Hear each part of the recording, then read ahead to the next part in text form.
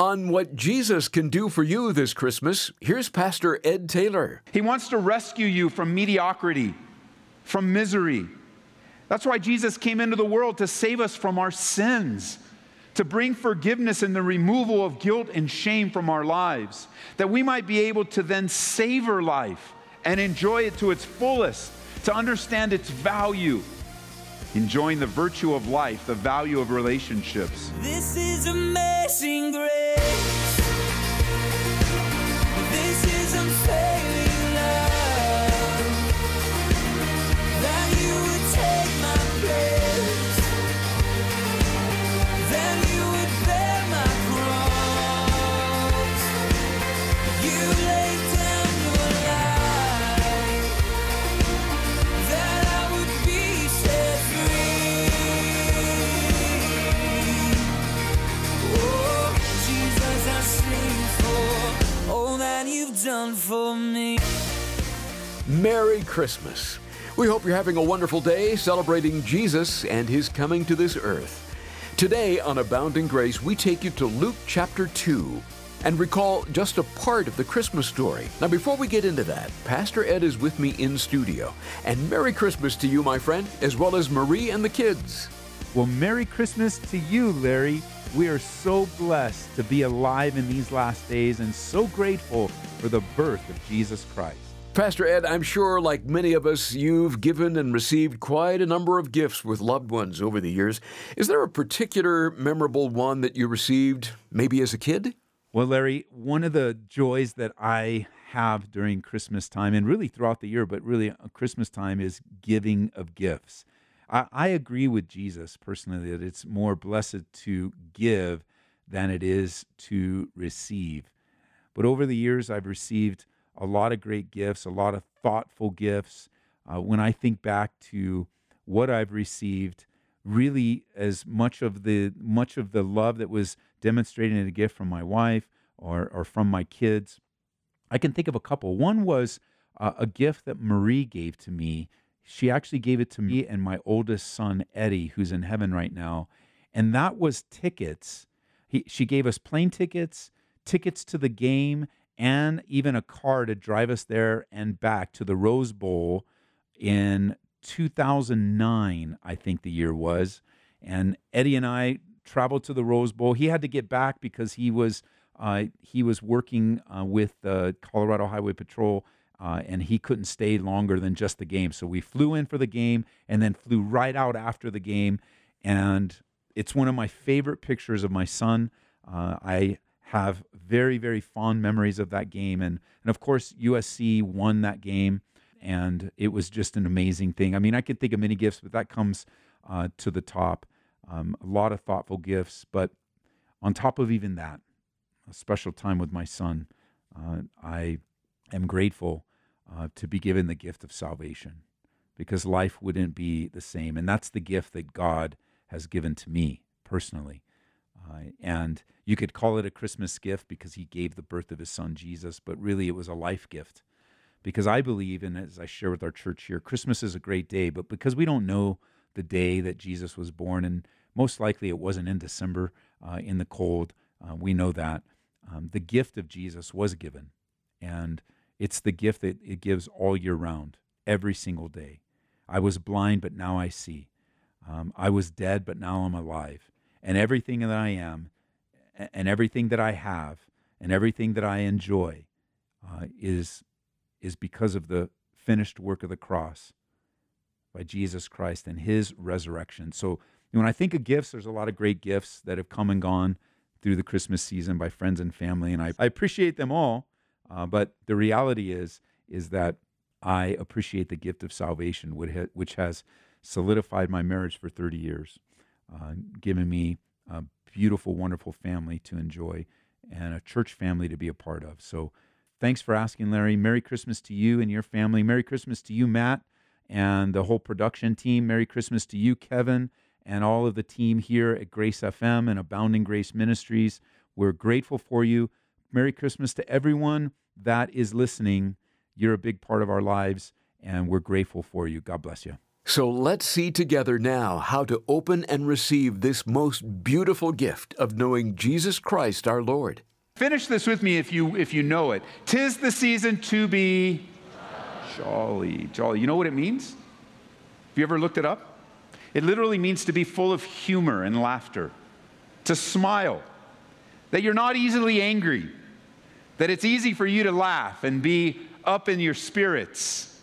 But have you noticed that around Christmas time, I don't know, not everybody's so jolly around town. Not everybody's so happy. And about this time, the malls are packed, and maybe even you came with a smile on your face until you came to this parking lot, and you're like, what is going on here? And yet it is a season to be jolly. It is a season to be filled with joy and happiness. You came out today and you grabbed a parking space and you came in and you found a seat and enjoyed the music. Maybe you got in while weren't the kids amazed? I love your kids. I just love them. You know, some of them were brave enough to grab a solo and stand there. You don't have any idea. What you see here is just you look at me, but do you know how scary you guys look? And the kids up here looking at, that is no small thing. For one of your kids to stand here with microphone in hand or to be on a platform, it is not the easiest thing to do. And so we're very grateful that you as parents encouraged them and that they stood here, that now when you leave, if your kids are up here, encourage them that what they did was a big step, that God has an ability to give courage and boldness to us, even at a young age, that you begin to cultivate on your way home in your children this sense of God's calling on their life and how God wants to use them. And if they could stand here, then they could face anything in this world in the power of Jesus Christ. And if your kids weren't up here and maybe they, chickened out a little bit or they stepped aside, begin to encourage them that next time it'll be okay. And next time they'll have the strength to do it. Because in the world that we're in right now, we need the smiling faces of kids and we need the smiling faces of adults to be able to bring humor and joy into the lives of many. It's a hassled world that we live in. Very difficult. The world that we live in wants to rob us of our joy, steal away from us our happiness in every season, in any season. And this is the season where people begin to lighten up a little bit, and we want to take full advantage of that. At Christmas time, there's a lot of eating, a lot of drinking, a lot of time together, a lot of festivities. But I know this, if you eat and drink from just this world's well, if that's all you draw from is the system of this world, if you don't slow down enough and stop and recognize the beautiful birth of the Savior of the world, the one that offers another well to drink from, one that offers eternal life. Do you know what Jesus said? Jesus said this, I have come that you might have life and that you might have it abundantly. That your life would grow in abundance and joy and happiness. Remember the announcement that was made at the birth of Jesus? It's found in Luke's Gospel. If you have a Bible, you can open it. There's a Bible in the chair in front of you. We looked at the entirety of this passage over the weekend, but I want to draw your attention just to a few verses as we learn of the beautiful gift that comes through knowing Jesus Christ. In verse 8 of Luke chapter 2, the focus is on these shepherds. They're out in the fields, keeping watch of their flock by night. And behold, an angel of the Lord stood before them, and the glory of the Lord shone around them, and they were greatly afraid. Verse 10. Then an angel spoke to them and said, do not be afraid, for behold, I bring you good tidings of great joy, which will be to all people. For there is born to you this day in the city of David a Savior, who is Christ the Lord. And this will be the sign to you. You'll find a babe wrapped in swaddling cloths, lying in a manger. And suddenly there was with the angel a multitude of the heavenly hosts, praising God and saying, glory to God in the highest, and on earth peace, goodwill toward men. Jesus is the Savior. The Savior. By definition, a Savior is one who rescues, one who redeems, one who preserves, one who protects, or more commonly, one that saves. The Savior came to the world that needs and requires saving. The Bible describes Jesus as the Son of Man that's come to seek and to save the lost. Imagine that. Imagine that God came to seek you out, to save your soul, that there is a deeper, more abiding meaning to life than what you're living right now apart from God.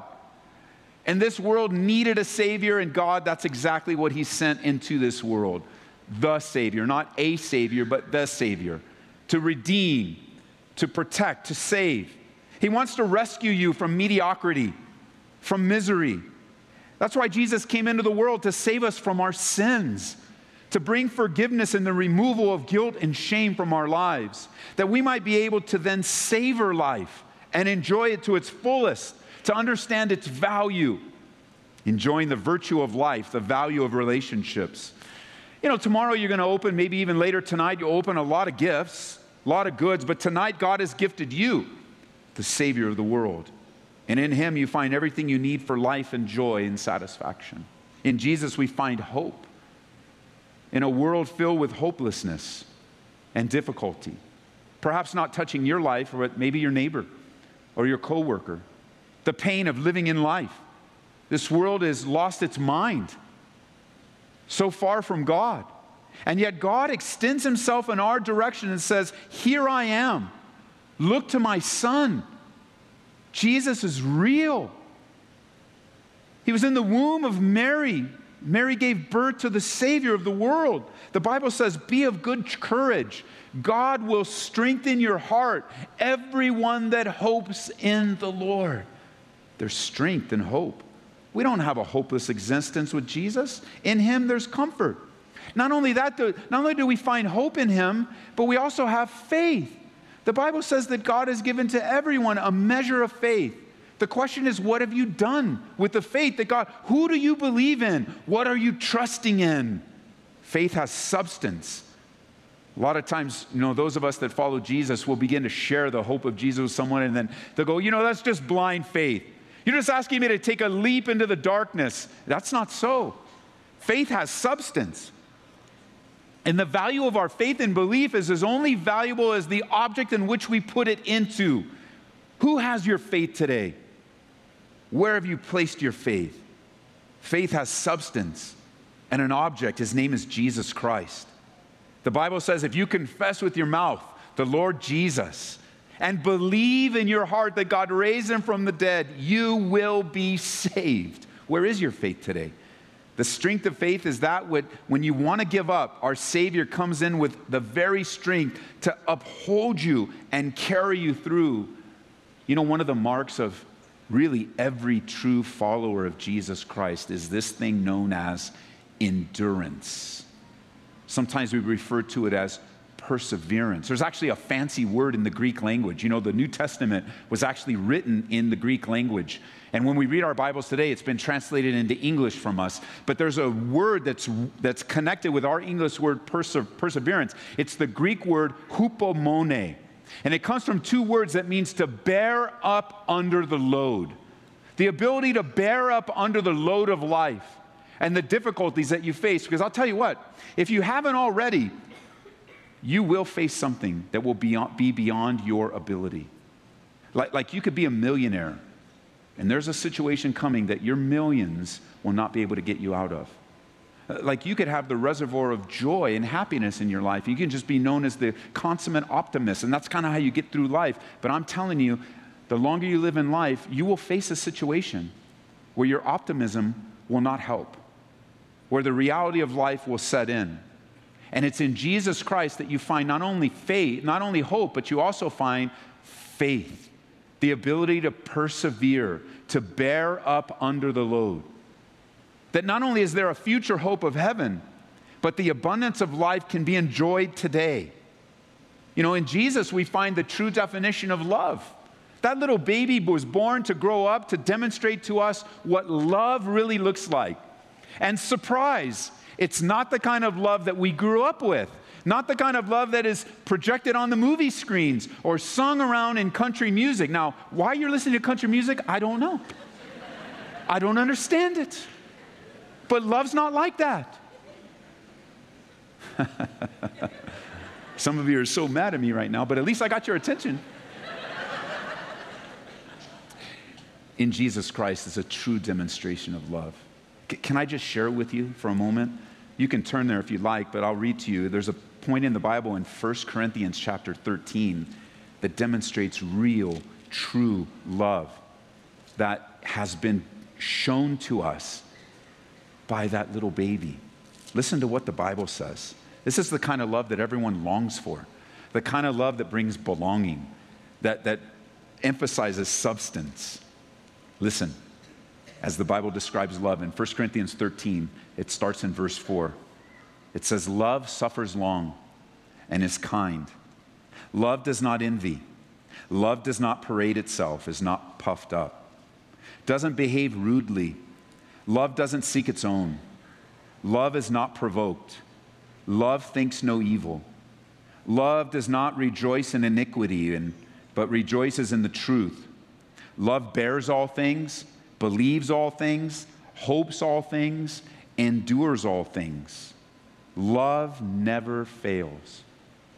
Now, to understand the significance of this description of love, I want you to consider putting your own name in the verse in place of the word love.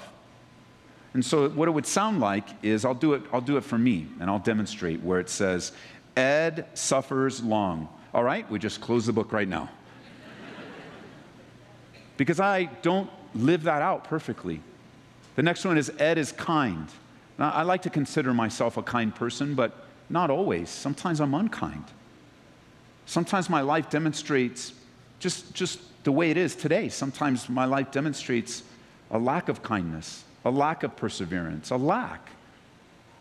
You put your name in there, and you would find yourself falling short many times.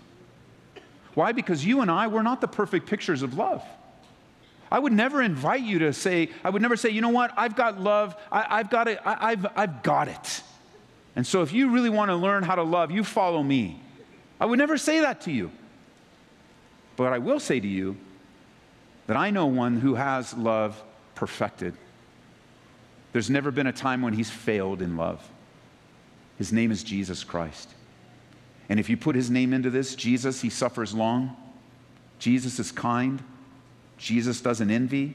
He doesn't parade himself. He's not puffed up. He doesn't behave rudely. You see, Jesus is the perfect demonstration of love in human form. Jesus, he laid down his life for you and for me. We're taught in the Bible there's no greater love than anyone than this, than to lay down one's life for his friends.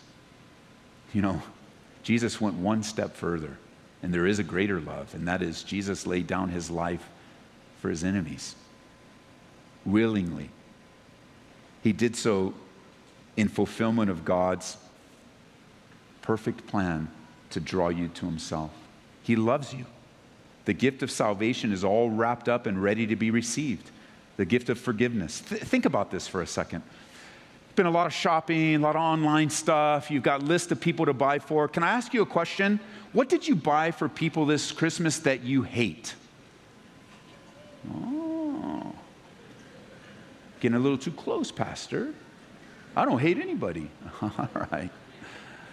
I'll change it then. What did you buy for people you don't like? Is the list a long one? Did you run out of money? Did Amazon say, no more, you can't buy any more for the people you don't like? We usually don't do anything for the people we're not getting along with. They're usually not on our minds. As a matter of fact, some of you are thinking, I wish you wouldn't even brought that person up, Ed. It's Christmas, bro. Don't be thinking about that. But Jesus, knowing our animosity toward him, we can't just cover it up and say, well, Ed, I'm not that bad of a person. We're not really speaking about good or bad people. That's not the measure of the measurement that we're using to describe people. We're not talking about, well, some people are good, some people are better, and some people, I'm not that bad. And usually when we're comparing ourselves with others, we'll think of the absolute worst person to compare ourselves with. Because compared to them, anybody's good. So we're not talking like that. We're talking this way. The Bible declares that all of us are bad in this sense. that we have all sinned and fallen short of the glory of God. There isn't one of us that escapes that truth. Not only were we born that way, we act that way. And so because of that, the Bible describes us as being at odds with God, animosity against him. Words like rebellious, words like resistance, words like disobedient, those are all used to describe a man, a woman, a boy, a girl that is not in relationship with God through his Son, Jesus Christ. All of us. The Bible says, but God demonstrated his own love toward us in that while we were still sinners, Christ died for us. And what Jesus was born to do was to die, so that he might be the one to remove the sin out of the sinner, to decree and declare that you're forgiven and safe in him, and that the gift of salvation is available to you tonight for free. For free. God is knocking on your heart right now, asking for a response. You've heard this before, the message of God's love and salvation, and yet you're being reminded of it one more time. Why? So that today might be the day you finally surrender and stop resisting. How long will it be? You know, there's a part in the Bible where there's a man that by the name of Elijah, he looks out at these guys that were not worshiping the one true God. And he says, how long will you falter between two opinions? How long will you straddle the fence? How long will your relationship with God be a couple of church attendances a year? How long? What will it take to bring you to the place of acknowledging your Creator? Whatever it takes, God will go there with you. But why? Jesus put it this way. He said, he who isn't with me is against me. Have you ever considered the state of your life being against God? That's a heavy concept to accept. Because you might be describing your life, well, not today, and oh, maybe next time, and I'm not a bad person. But Jesus didn't give us those options. He basically gave us the option, you're either for me or you're against me.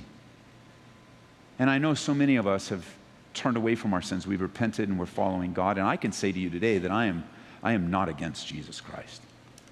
My life is dedicated to following him. That he literally rescued. He is the epitome of a Savior to me, not only in the forgiveness of my sins, but Jesus literally saved my human life, rescued my family, extended the years of my life, of the direction I was going. And so when you think of Christmas and all the gifts and such, listen, there is a gift that's just like laid in your lap today. The salvation of your soul, greater than anything you open, anything you'll enjoy, where you find hope and faith and true love in that little baby Jesus that grew up, who died and rose again the third day so that you and I can have a relationship with the living Lord. Maybe this is a gift you'd like to open and receive this Christmas. There's no better one than that, my friend. As Pastor Ed Taylor said, in Jesus, you have everything you need, and you'll find joy, hope, and satisfaction. We'll be out of the office today, but if you'd like to speak with someone about how it is that you can enter into a relationship with Christ, we'd love to talk to you. Let me give you our toll-free number. It's 877-30-GRACE, and this is Abounding Grace. Today's special Christmas message is titled Good Tidings of Great Joy, and it can be heard again at aboundinggraceradio.com. Here in the month of December, we've picked out a timely resource we think you'll enjoy and get a lot out of. It's called The Case for Christmas. So, who was in the manger that first Christmas morning? Not everyone agrees on the answer to that. If he was the divine Son of God, how do you know for sure? Well, Lee Strobel investigates in The Case for Christmas, And we'll send it to you when you support Abounding Grace with a gift of $25 or more today. Please make your request by phone at 877-30-GRACE. Please remember that it's through your support that we're able to bring Abounding Grace to your radio station every day. With your help, countless thousands of people are hearing the truth of God's Word all over the nation and world. We can be reached toll-free at 877-30-GRACE, or you can make a donation online at aboundinggraceradio.com. On behalf of Pastor Ed, his wife Marie, and all of us at Abounding Grace, Merry Christmas. Come on back tomorrow when we'll return to Romans. This is amazing grace. This is unfailing love. That you would take my place. That you would bear my cross. You laid down your life. That I would be set free. Oh, Jesus, I sing for all that you've done for me. Abounding Grace is brought to you by Calvary Church, Colorado, here in Aurora.